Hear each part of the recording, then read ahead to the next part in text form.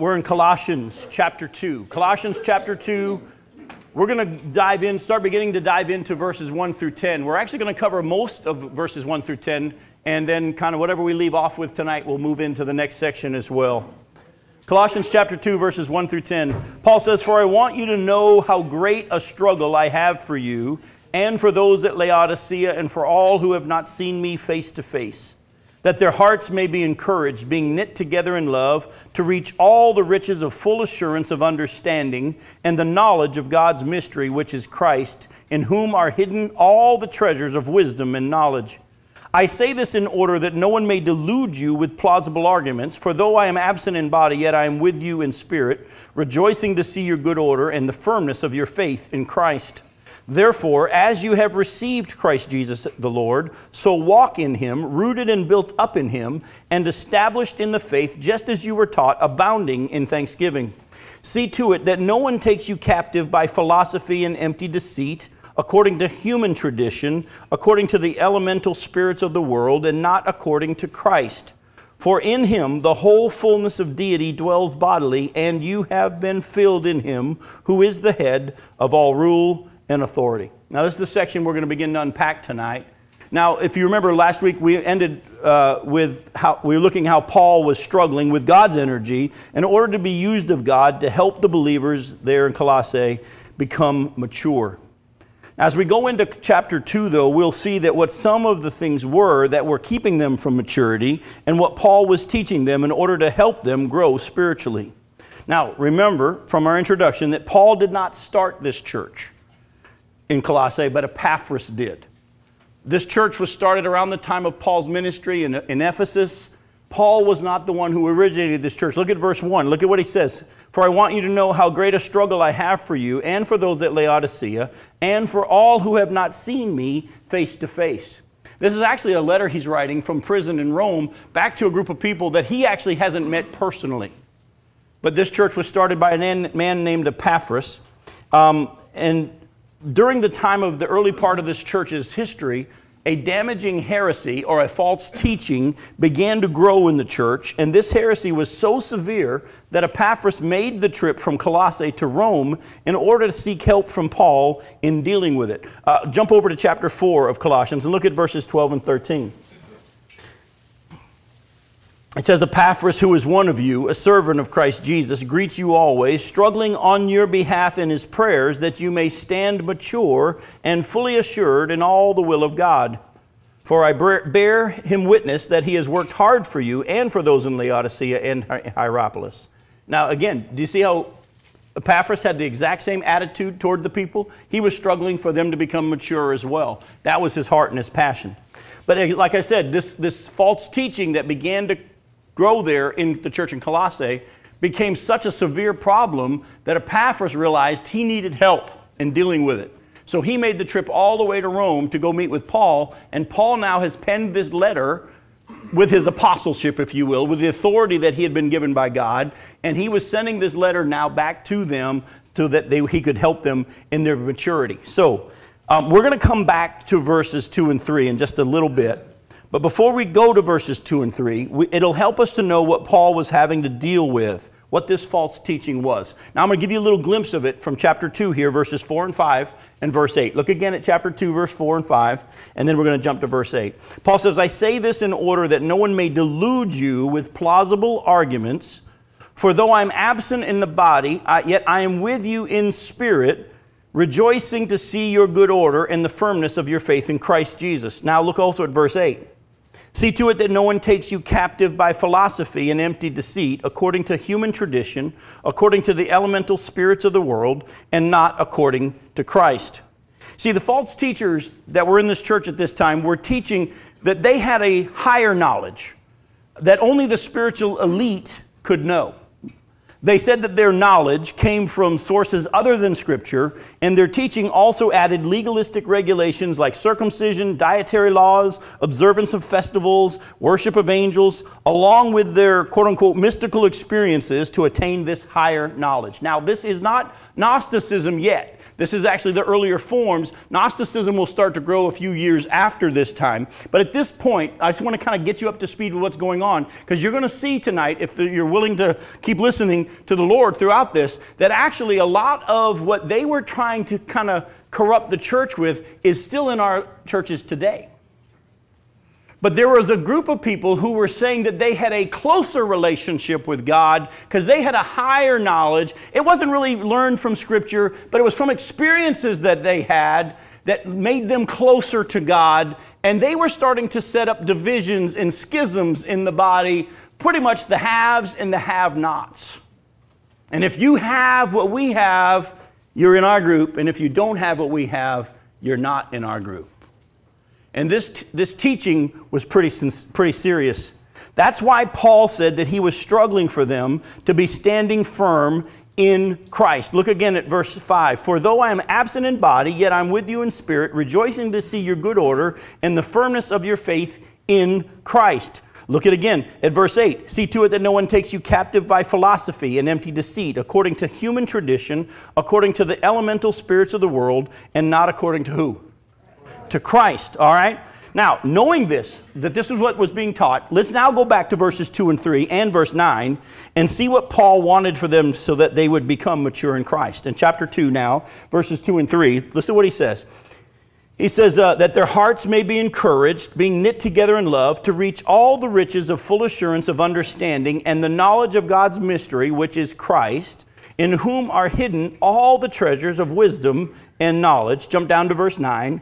For in him, in Christ, the whole fullness of deity dwells bodily, and you have been filled in him who is the head of all rule and authority. All right, now we're going to break down the specifics of this, but let me just give you a big overview of what we're going to look at tonight. Paul was dealing with a group of people who were saying, we have a higher knowledge that we've learned and we've experienced because we've had these experiences. And they were saying you have to do certain things in order to get where we are. And Paul was saying, if you have Christ, you already have everything you need. Amen.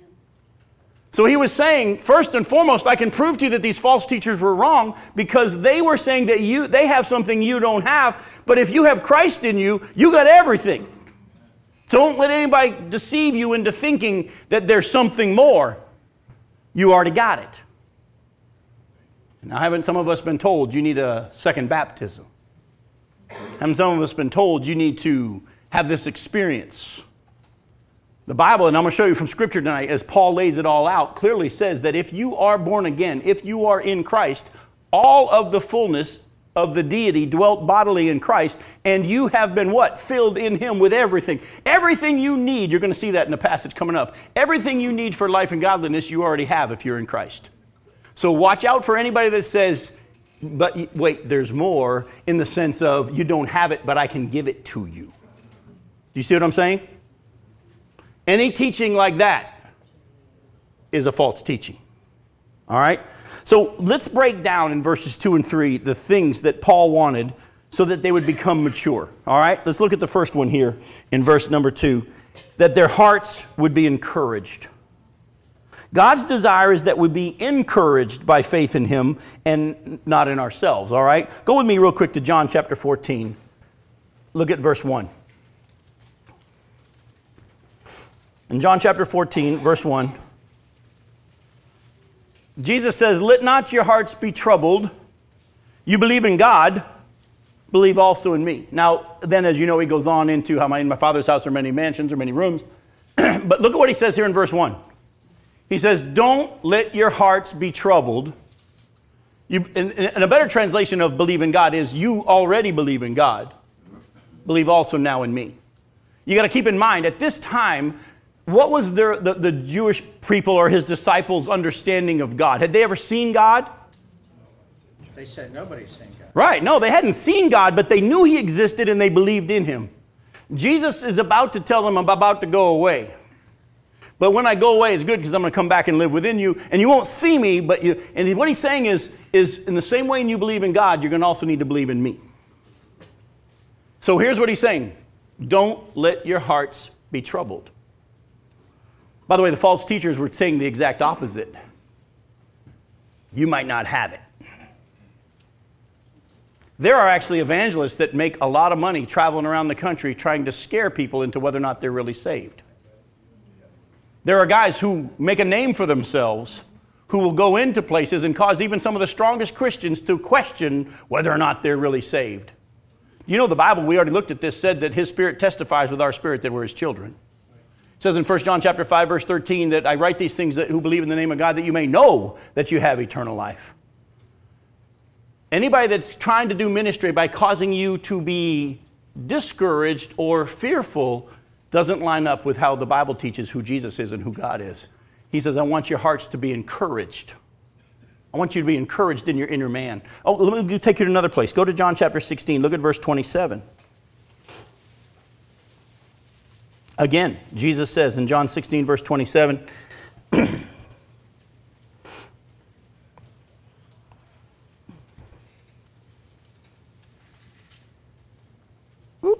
sorry, it's not chapter 16. It's chapter 14. I wrote 16 in my notes going, well, that's not right. Chapter 14, verse 27, peace I leave with you, my peace I give to you, not as the world gives do I give to you.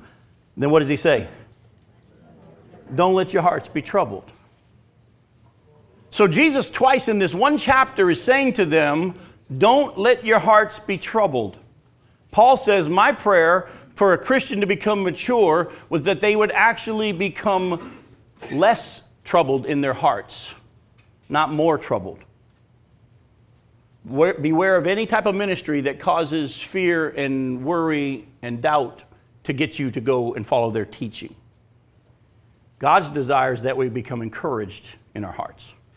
Because the more we learn of him, the less fear we have, because we know he's bigger than anything. Well, exactly. And that, go to Romans chapter 5. Actually, the Bible wants us to understand who we are already in Christ. And the more we know of this truth, the more encouraged we will be. Romans chapter 5 can't make it any more clear. Romans chapter 5, verses 1 through 5.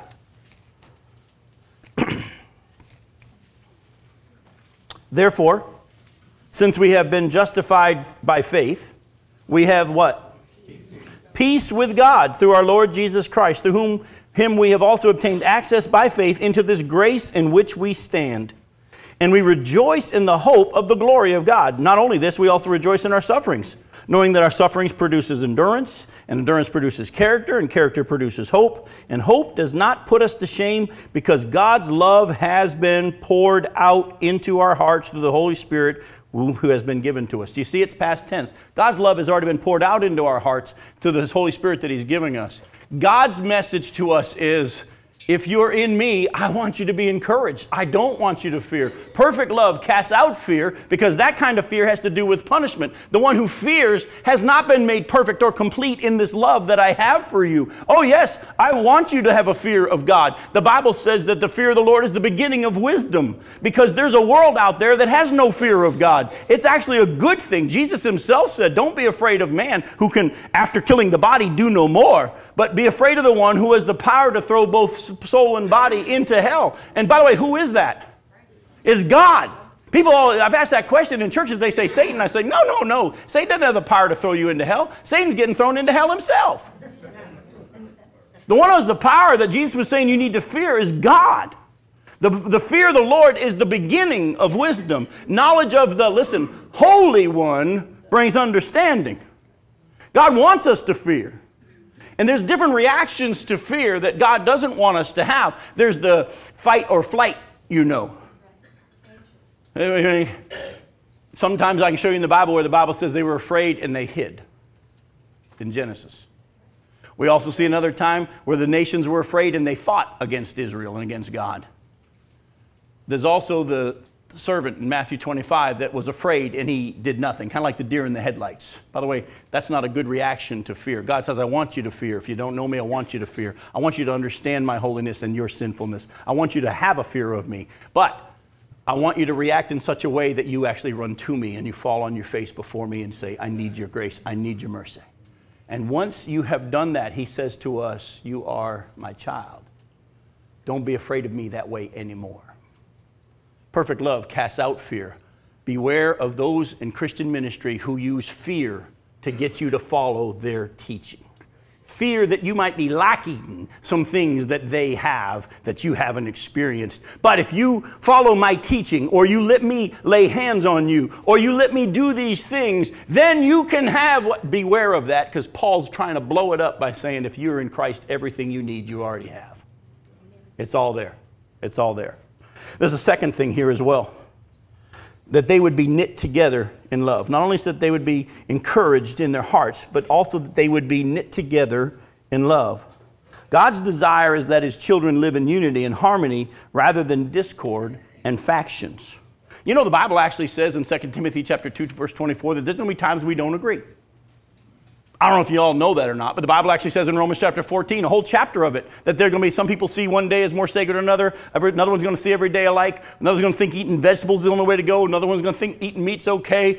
Each one needs to be fully convinced in their mind. And in 2 Timothy chapter 2, verse 24, listen to what the scripture says. It says, the Lord's servant must not quarrel, but must gently instruct in the hopes that God will bring them to an understanding. If anybody thinks that they're going to try to win you over by winning the argument, they're trying to accomplish the work of God in the flesh and not in the spirit. I have to be honest with you.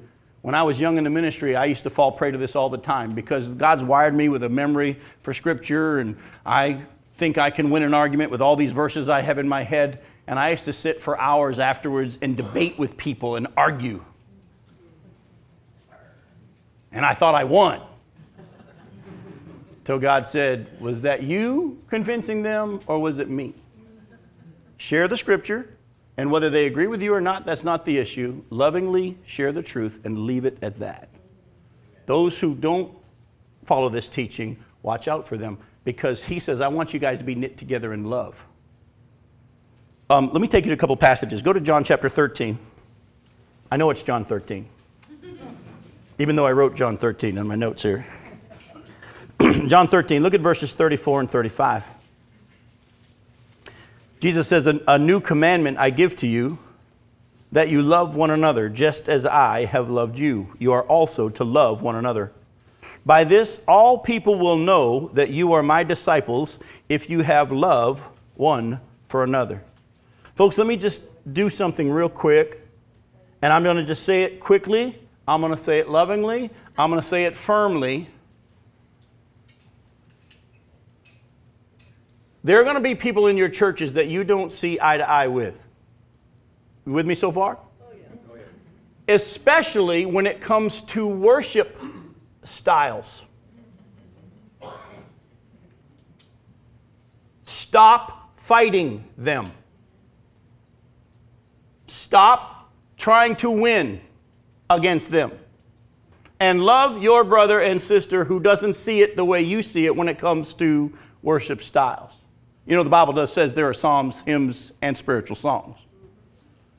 And one of the saddest things in our country today, as I travel around, is I see churches with their big signs out front that say, the people that don't get along with these people are meeting at 8. The people that don't get along with these people are meeting at 11.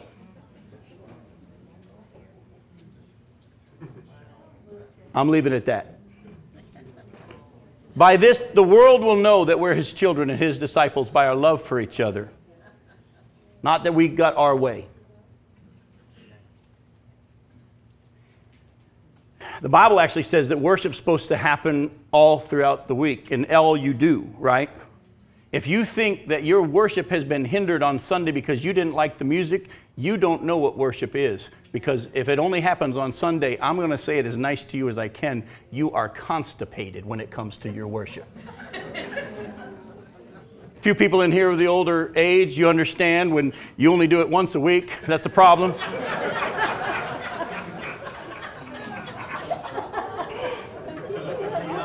Let's go back to the scriptures. 1 Corinthians chapter 1. 1 Corinthians chapter 1.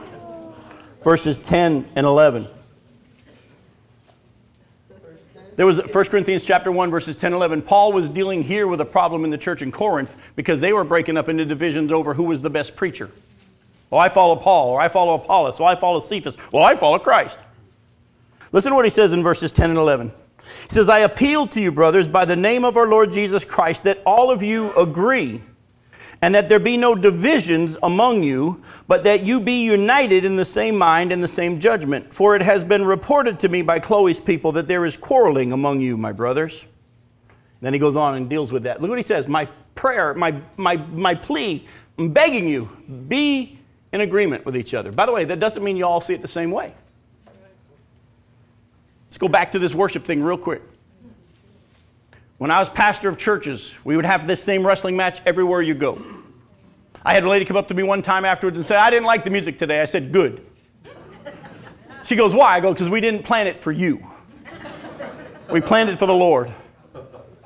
But also, I would have people saying, let's have a service for this group of people at this time, and the service for this group of people. And my attitude was this: we desire to stay together as a family. Even if we need to have more than one service because we don't have enough room in our place, all the services are going to be the same. Here's why. Because I don't want to, first of all, divide a family on a Sunday morning. Who's going to wrestle, who's going to go to which service because of which music they like. And also, I use this illustration. If you take your family to Disney World, the moment you step inside the park, you have to make a decision. Are we going to do this as a family, or is everybody going to go do their own thing? If we desire to do this as a family, I, as a dad, would tell us, I know some of you think Small World is too slow and boring. Shut your mouth and ride it. And be happy for your brother or your sister who's connecting in the way they like to connect. Some of you think Space Mountain is too wild and too crazy. There's a thing called the walkthrough where you can stay in line with us right until the time you have to get on, and you can just go out that little door and meet us right after we get off. Now you tell me. Yeah, it's there. It's right before you get on. But as dad, I would say we're going to stay together as a family. The purpose is us doing this together.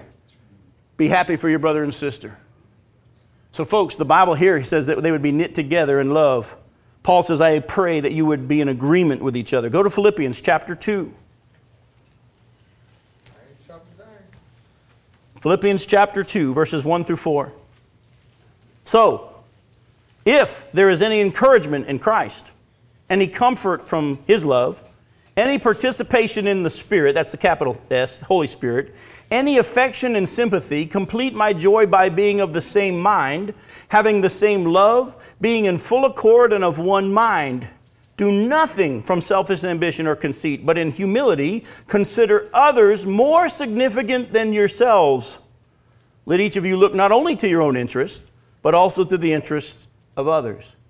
By the way, did you see how opposite this was to the teaching that was there in the church in Colossae? Because their teaching was, there are the haves and the have-nots. We have something that you don't have. We've had experiences and knowledge that we've received, and you need to be like us. And this was causing divisions in the body because of false truth. Go to Galatians chapter 5. Galatians chapter 5, verses 19 through 21. Now, I bring you to this on purpose. Listen closely to what this says. Paul says, the works of the flesh are evident. Sexual immorality, yeah, we know that. Impurity, yeah. Sensuality, amen. Idolatry, yeah. Sorcery, yes. Enmity, strife, jealousy, fits of anger, rivalries, dissensions, divisions, envy, drunkenness, orgies, and things like these. I warn you, as I warned you before, that those who do such things will not inherit the kingdom of God. Then he goes into the fruit of the Spirit. But look at what he says. He says the acts of the flesh are obvious. Folks, and I don't know if you caught this, in between sexual immorality and idolatry and orgies, he puts division, factions, strife. You know what's sad? Hopefully, a lot of churches don't even deal with that, but hopefully when we see someone in sexual immorality or adultery or whatever, we'll deal with that as a church. But all these people that spend their time on the phone lines, making their calls, trying to cause division, trying to get enough people to vote in the business meeting to their side of the aisle, folks, why don't we deal with that too? The Bible says that's in the same list. It's just as much as the pastors would go, and who, not just the pastors, but those in leadership would go to the people, or the brothers who would go to the people and say, my brother, my sister, this sexual immorality needs to stop, or this adulterous relationship needs to end. We all don't need to sit back and expect just the pastors. We too should come alongside and say to our brothers and sisters who are causing division, look, this is wrong. This is wrong. The false teachers were actually in their teaching causing this division in the church. And Paul said, first of all, you don't understand. I want you to be encouraged. That's God's heart. And I want you to be knit together in love. Y'all don't even realize these teachers are breaking those first two obvious ones. Then he gets to the third part here. Go back to Colossians chapter 2. He says in verse 2 that their hearts may be encouraged, being knit together in love, to reach all the riches of full assurance of understanding and the knowledge of God's mystery, which is Christ, in whom are hidden all the treasures of wisdom and knowledge. Now, let's be honest. Paul, it was pretty easy to understand what he's saying when he says, I want you to have your hearts encouraged and to be knit together in love. And then this next, and he writes like I do, run-on sentence, it's confusing, isn't it? We're not sure where it stops or starts, or I paraphrased it for you. His third thing that he wanted for them to become mature is that they would understand the fullness of the gospel of Christ. This is what he's saying here. I want you to understand the fullness of the gospel. In other words, I want you to understand all that you already have being in Christ. How he put it was, he wanted them to reach all the riches of full assurance of understanding and the knowledge of the mystery of Christ, which is who Jesus really is. And in knowing who Jesus really is, they will find that all the wisdom and knowledge we need are in him. He says, look, these guys are teaching you that through fear and say that you're lacking certain things. I want your heart to be encouraged, first of all, if you're in Christ. Second of all, they're causing division. I want you to be knit together in love. And thirdly, the reason why you are able to be prey to this bad teaching is you don't really understand already what you had when you got saved. Isn't that what Paul said in Ephesians chapter 4? That he gives some to be apostles, some to be prophets, some to be pastors, and some to be evangelists and teachers to equip the saints for the work of the ministry so that we will what? No longer be infants tossed to and fro by every wind of teaching. And most of the stuff that is false teaching today that causes us to fall prey to it makes sense.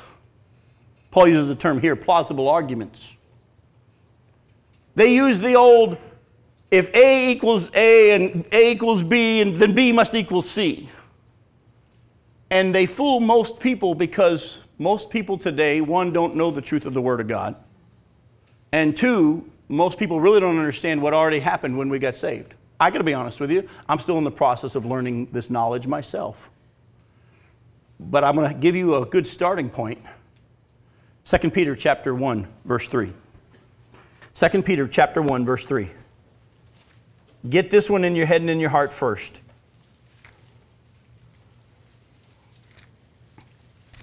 We were talking about this around the dinner table tonight, and I loved the fact that as we were just discussing it a little bit, Becky's first reaction was, doesn't 2 Peter chapter 1, verse 3 talk about this?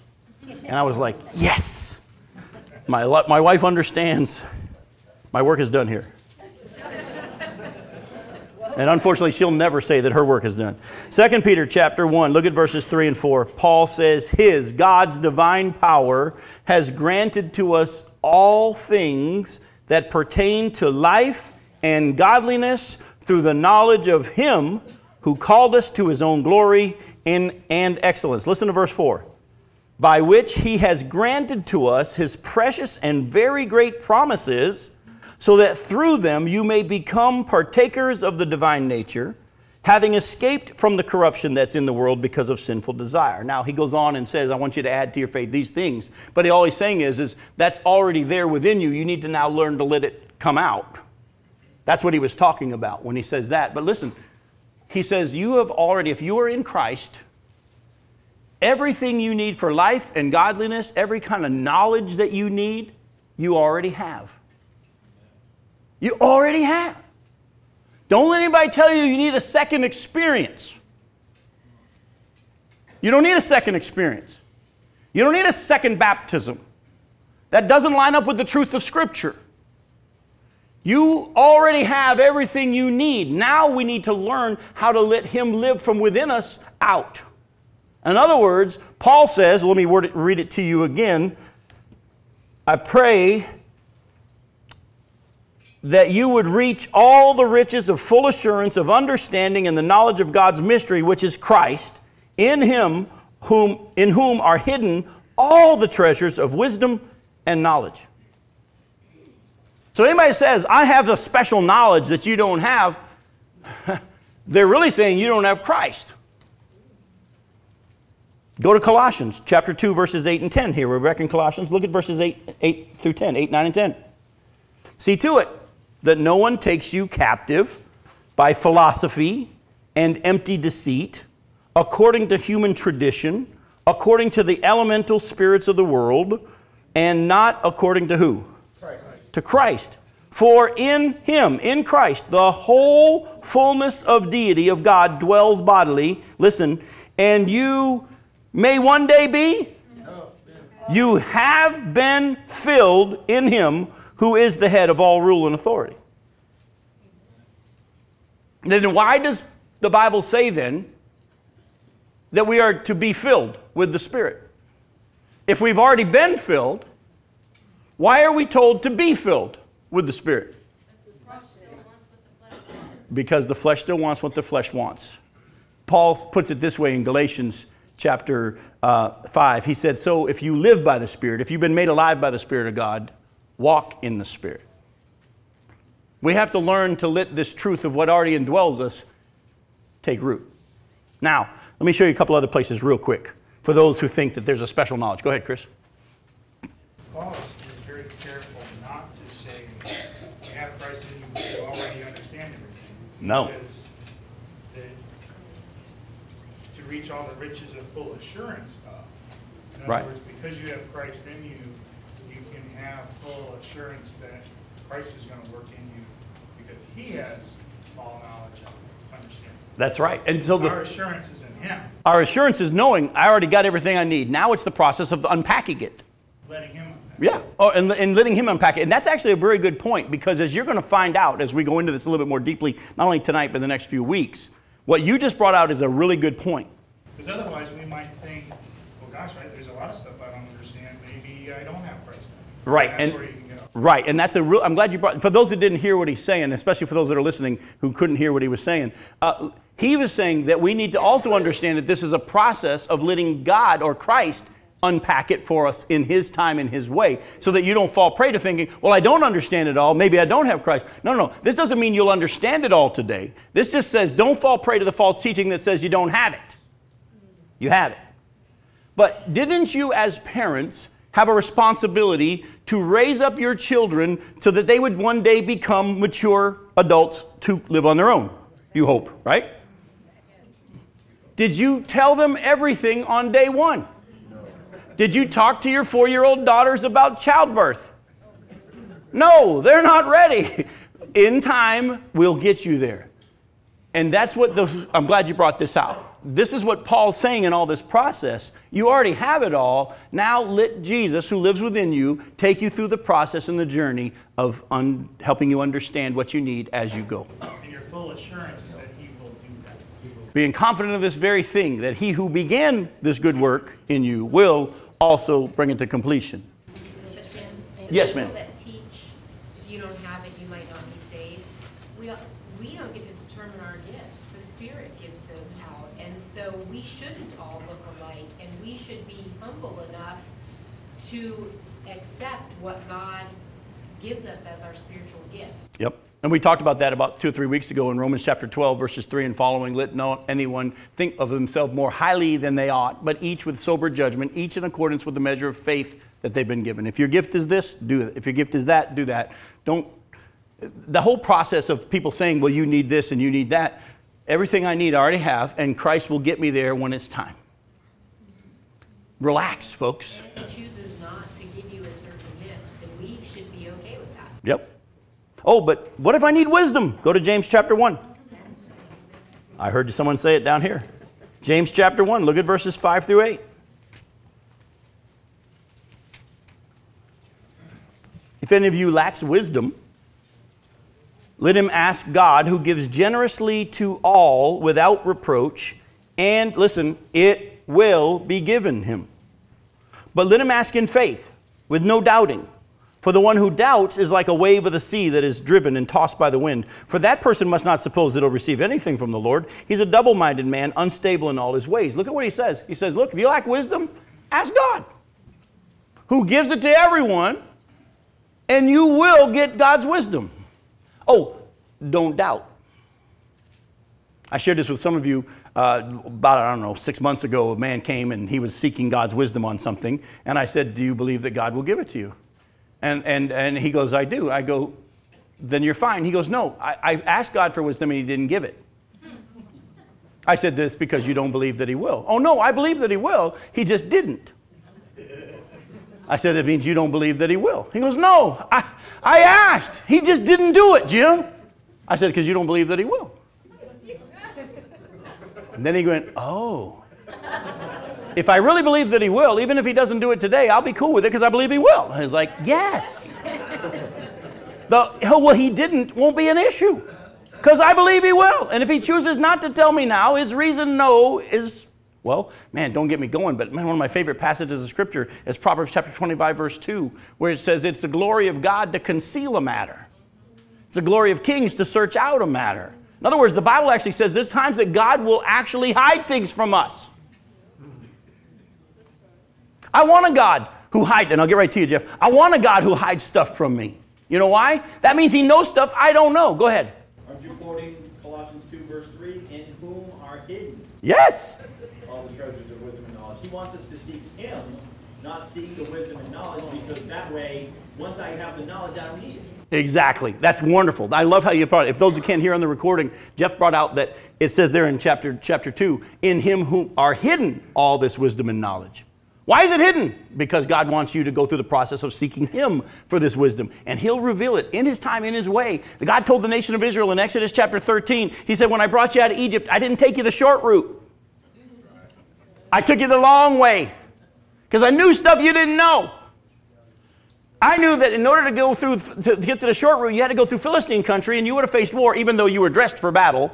You weren't ready. And you would have tried to go back to Egypt. Does God know his kids or what? Because even though he took them out into the wilderness where they couldn't have found their way back, what did they say? Let's go back to Egypt. But God said, I said no. I hid some things from you, but because I was protecting you. How many of you have had your kids ask, can I drive? And you said no. You didn't mean no, not ever. You said no, not now. Why? You knew stuff they didn't know. They thought they were ready. You knew they weren't. Is that the same with by the stripes of Jesus you're healed? Can you apply the same thing there? He says, you are healed. Amen. By his stripes. By his stripes we have been healed spiritually, and he may choose to heal us physically, but we can't take that teaching and say that if I believe it enough, I will be healed physically. Because if we take that, first of all, the Bible doesn't teach that. Paul prayed 3 times that whatever this thorn in his flesh would be removed. And God says, my grace is sufficient. I'm going to actually reveal myself through your weakness in your flesh. Second of all, we also know that if everybody believed enough that God would heal them physically, nobody dies. Where the Bible says we're going to. So definitely there's physical healing. Definitely God's still healing today. Definitely it is tied to our faith. Yeah, you go back to that passage, and we're chasing a rabbit here, but I think it's worth chasing. In James chapter 1, when it talks about, is any one of you sick? Let him go to the elders of the church. And if you look in the context here, you're going to see that their physical healing is tied to spiritual issues as well. And if they have sinned, they'll be forgiven. In other words, sometimes, folks, listen to me, not all sickness is because of this, but sometimes there's physical sickness because of spiritual disobedience. How did Paul say it in 1 Corinthians chapter 11? Because some were taking the Lord's Supper incorrectly, some were sick, and others had died. Sometimes God, have you been to all the doctors? That's when it been after having been anointed with oil. Having been to the doctors, because that was their medicine back then. And the doctor's saying, I don't know what it is. It wouldn't hurt for you to spend a little time seeking God and saying, Lord, is this a physical thing that you're using to get my attention about a spiritual issue? So, yes, our faith is tied into our healing sometimes, but we can't take it to the extreme of, I have enough faith and this sickness will go, because that means I'll never die. And that's not what the Bible teaches. And sometimes God, for his reasons, says no. And any doctrine that says God can't say no makes us God and not God God. So there's some truth to it. Some people have taken it to an extreme. We're dealing with impatience in the flesh every day. We're so bombarded with it. Instant gratification. I mean, all the kids today, oh, I want a house just like my dad, but I want it today. They're not willing to wait and do what it takes. They don't like the process They don't like the of the search. It's the glory of God to conceal a matter. It's the glory of kings to search out a matter. As Jeff said, God has hidden it for a reason, this wisdom, this knowledge that's in Christ. As Chris brought out, I'm glad you all did, because that's an aspect I wasn't planning on bringing out tonight, and I'm glad you did. This knowledge and everything that you have that's within you because you have Christ is not going to be like pray a prayer, have a special service, and you got it. It's going to be a journey. It's going to be a process. Just don't fall prey to any false teaching that says you need this special encounter. You understand what I'm saying? He's there, and he's in you, and you got it. He's now going to reveal it to you when it's time. And, oh, by the way, that means when you get into a discussion or a disagreement with a brother or sister about a certain issue, you can look at them and say, look, even if you're right and I'm wrong, I want the Lord to be the one who shows me this truth, and he'll show it to me when it's time. Do you understand? One of the problems I wrestle with, because one of the gifts that God's given me is discernment, and so when I walk into places as I travel around, a lot of times I can see right off what the issues are in this church. I used to think that everything I saw I was supposed to speak to. And I did some damage because God had to teach me how to refine my gift and fan into flame the gift that he's given me. And he said, Jim, some things I show you just so that you'll know, but not so that you'll speak. There are some things I show you just so that you'll pray, not so that you'll speak. There'll be times I tell you to speak. There'll be times I just show you because I showed you. And again, all of us understand we're in this process. You've already got it. Now let him take you through the journey of bringing this truth to you. How are you going to know you're on the right path? Are you being encouraged? And are you encouraging others in the process? Are you being knit together in love? Or are there being factions? Are you living the fruits? Are you living the fruits? If we have time, we'll get there because I've got them in my notes, but Jim? they're a few pages down. Yes, ma'am. Go ahead. Just as we have to know that we have it in us, we have to realize That they have it in them. that they have it. Yes, that's a great point. It's a great point, Teresa. As much as we know that we have it in us and God will show us, we have to believe that God will get them there too. It's not our job. And it's not our job. Although we want to get them. Many of the time I said, I wish I could shake people. That's how the scripture gets in people, by the way. You just shake them. I haven't found a verse for it yet, but I will. I'm not going to take you because of time to John chapter 14 and John 16 where Jesus says, in that day you'll realize that I'm in you and you're in me and I'm in the Father. And I have more to say to you, more than you can now bear, but when the Spirit of truth comes, he's going to guide you into all truth. He's going to take from what is mine and make it known to you. God's already said, I'm going to live within you and I'm going to teach you everything you need to know. I'm going to, listen, guide you into all truth. Now, I'm going to do something, though, real quick, because I want to encourage some of you to make one of these. All right? Take a little 3x5 card and put on it Jesus, the Holy Spirit, okay? Then I want you to get a little bit bigger than this 3x5 card envelope. And I want you to put your name on it. And I want you to take Jesus, the Holy Spirit, and put it inside of your envelope with your name on it. All right? Now, Jesus is inside of Jim. Oh, it gets better. Take a little bigger envelope and put Jesus on it. And then put you and the Holy Spirit inside of Jesus. And take a bigger envelope and take God the Father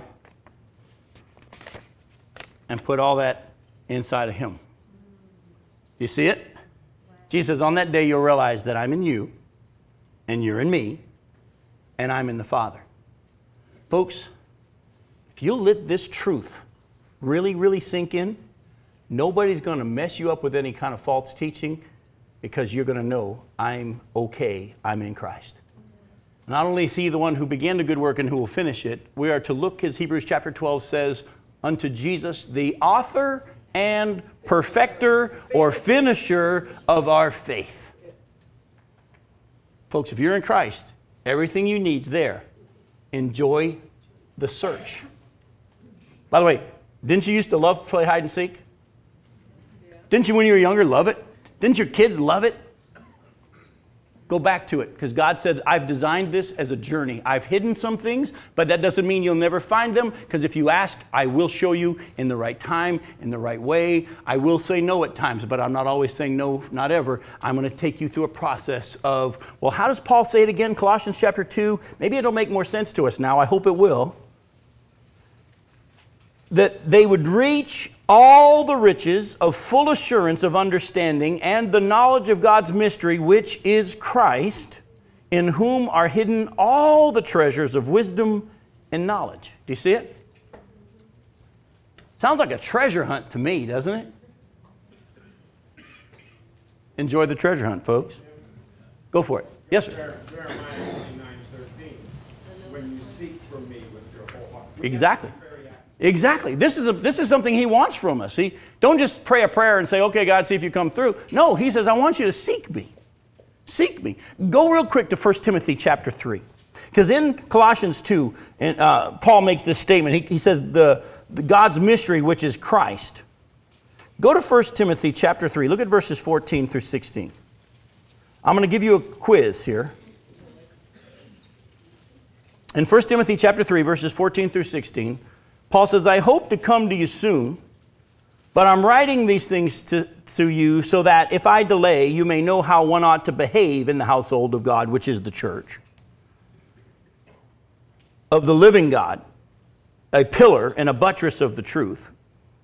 Great indeed, we confess, is the mystery of godliness. He was manifested in the flesh, vindicated by the Spirit, seen by angels, proclaimed among the nations, believed on in the world, taken up in glory. Here's your question. Here's your quiz. What is the mystery of godliness? It's Jesus. Look closely. The mystery of godliness is a He. Great is this mystery of godliness, He. Folks, if you are in Christ, you have godliness within you. Now it's the process of letting Him live it out. We've got to stop saying, I'll do better. We've got to stop saying, I'll try harder. Why are you trying to earn grace? Believe it. Well, that's why Paul says back here in Colossians chapter 2, verse 6, therefore, as you received Christ Jesus as Lord, walk in Him. How'd you receive Him as Lord? I believed that I couldn't save myself and only He could save me. I believed that I needed it because of my sin, and I asked Him to do it. And I believed that He would. And I believe that He has. All right, in the same way, go on this treasure hunt. Don't fall prey to false teaching that says you need this other stuff, and we'll tell you how to get it with a special service, or we'll lay hands on you. You already have everything you need. It's all within you because you're in Christ. But now some of it is hidden. That's okay. Paul says, my prayer is that the eyes of your heart would be opened, that you begin to understand, that you go through this process. You want to be mature? We hear mature and we think finished. Let me give you a biblical definition of maturity according to Paul in Philippians chapter 3, because he says those who are mature will think this way. What did he just said? Forgetting what is behind, straining toward what is ahead, I want to take hold of all that Christ Jesus has taken hold of me for. That's maturity, folks. Maturity is you're still in the treasure hunt. You're believing you already have everything you need and that He will supply it and He'll give it to you. And you're in the process of hungering for more of Christ who already is within you. That's maturity. It doesn't matter if you're a new believer or an old believer. If you are assured in who you are in Christ, know that you're eternally secure, and believing that God will give you everything and do what He wants, you will rest and you will be mature even if you've been a Christian for a year or 25 or 50. Because maturity is hungering for more of Jesus. You can't act in faith, though, unless you know what you're putting your faith in. We must know what God has promised for us because we're in Christ. And that's why back in 2 Peter chapter 1 in verses 3 and 4, he said, we have all these great promises. By the way, does anybody know what all the promises are? Who here knows what all the promises are? Do you know what? My hand's not up either, is it? There's a lot of promises that He's given us here in His Word. Why don't we begin to find out what they are? All right? Now, encourage each other to grow in Christ and to trust Jesus more.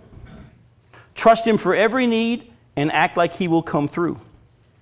Beware of anyone who tells you they have a special way to grow closer to God or tries to divide the body of Christ into the haves and the have-nots. And as you're going to see next week, I can't wait. If you can get here next week, please come next week because you're going to hear me say some things that may totally surprise you. As you'll see next week, watch out for anyone who will try to teach you that you need to follow strict dietary rules or certain religious rituals in order to grow closer to Christ. But we're as close as we can get right now because of Christ in us. Now we just need to simply know what has been given us in Christ and begin to receive and experience His power within us as we act on His promises by faith. Now let's close tonight by going to a passage that I'd never looked at in this way. Go to Luke 15. Luke chapter 15, verses 25 through 32. This is in the story of the prodigal son. I've always wrestled with that term because there's so much more in the story than just the prodigal son. There's the older brother, there's the loving father. I wish we had named this thing the loving father story. But look at verse 25. Luke 15, verse 25. I pray that the Spirit of God would help you to see this. Now his older son was in the field, and as he came and he drew near to the house, he heard music and dancing. And he called one of the servants and asked what these things meant. And he said to him, your brother has come, and your father has killed the fattened calf because he has received him back safe and sound. But the older brother was angry, and he refused to go in. His father came out and entreated him. But he answered his father, look, these many years I have served you, and I never disobeyed your command. Yet you never gave me a young goat that I might celebrate with my friends. But when this son of yours came, who has devoured your property with prostitutes, you killed the fattened calf for him. Listen to what the father says. And the father said to him, son, you are always with me, and all that is mine is yours. It was fitting to celebrate and be glad, for this your brother was dead and is alive. He was lost and is found. Listen to what the father said to the older son. The older son said, I have been slaving for you my whole life. I've done everything you asked me to do. I have busted my fanny for you. And you never gave me anything. Father said, that's because you thought you had to earn it. It's always been yours. I'm always with you, and everything I have is yours. You just got to receive it by faith. Believe it. Now, folks, there's a depth to this that I got to be honest with you. I'm not sure many of us have even touched. But I know this much. I want to begin to continue that process. What does it mean? Like you just said, the answer is yes to everything in Christ. The Father says to you, if you're in Him today, my child, stop trying to be good enough so that I'll bless you. Everything I have is yours. I'm always with you. I'm in you and you're in me and I'm in the Father. You're swimming in us. You're good. Everything I have is yours. Oh, if I choose to say no for a reason, it's a good reason.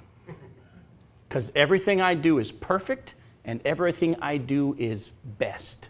Therefore, even my no's are best for you. And if we as Christians could really get to that point where we really rest in the full assurance that He's for us, and if He's for us, who can be against us? We are, as we looked at earlier tonight, at peace with God through our Lord Jesus Christ. We rejoice in the hope of the glory of God. And we can't wait until that day when we see Him face to face and we get our new bodies. And buddy, it's getting close and I can't wait. But not only that, we can rejoice in our sufferings. Oh, by the way, you only can rejoice in your sufferings if you really believed the other stuff, that you're already at peace with God. Because how many of us, when the suffering comes, our first thought is, where is God? Why hasn't, you see what I'm saying? We immediately think something's wrong between us and God. you haven't really moved to maturity yet if you think that your suffering is because there's something wrong between you and God. No, your Father loves you, and everything He does for you is best. Even the struggles He's allowing you to go through, because He's going to produce perseverance and character and hope, and you're going to become stronger through this. So folks, it's time. It's time for us to believe it and to begin to let Him little by little get us there. And some of you might get there faster than others. It's okay. Believe that the same God who got you there will get them there. Let me wrap up with this. I was dealing with this one pastor in a different part of the country, and he was lamenting all the people that sit on the back row of the church and do nothing. And he was just grumbling about those back row people. And I said, let me ask you a question. Tell me your story. How'd you come to know Christ? Because I really don't know you. I'm going to get to know you. He tells me a story, and I'm not kidding you. There was a period in his life story that he was one of those back row people. I said, whoa, hang on for a second. Were you one of those people? I guess I was. And you're now a preacher. How'd you get from the back row to the pulpit? Well, God, stop. That same God that can get you from the back row to the pulpit can get them there too. Stop trying to accomplish what God does in your flesh. Believe that He will. Share the truth. Love each other. And watch God do what He wants to do in our midst. Let's pray together. Father, thank you again for the fact that your word will bring encouragement to us. Yes, your word teaches that we're to add to our faith goodness and virtue and knowledge and all these things. But in the context of that passage, Peter says if we don't see these things and grow, we've forgotten that we've already been cleansed from our former sins. That there's going to be a growth in our process, but Lord, may we not fall prey to those who say the growth happens with a special service or a certain person laying hands on them or a certain experience. Father, may the truth of the fact that we already have everything we need because Christ in us, may that truth take root in our hearts and this full assurance of faith. And may we believe, even if you choose to do it on a slower rate than we want, may we believe that you will get us there, that you'll finish us. You'll start it, you're going to finish it. You're the author, you're the perfecter. And Lord, maybe, as has been said tonight as well, believe that for the people around us as well. Forgive us for jumping on each other because we don't vote a certain way or because we don't sing a certain type of song or use a certain kind of translation that we use. Father, forgive us for attacking each other for the cause of Christ. When we do, though, we actually show that we really don't think you're powerful enough to do it, and so you need our help. Father, forgive us. Remind us of this truth. The greater is He that is in us than he that is in the world. And greater is He who is in my brother and my sister than he is in the world. And Father, thank you for your patience with us.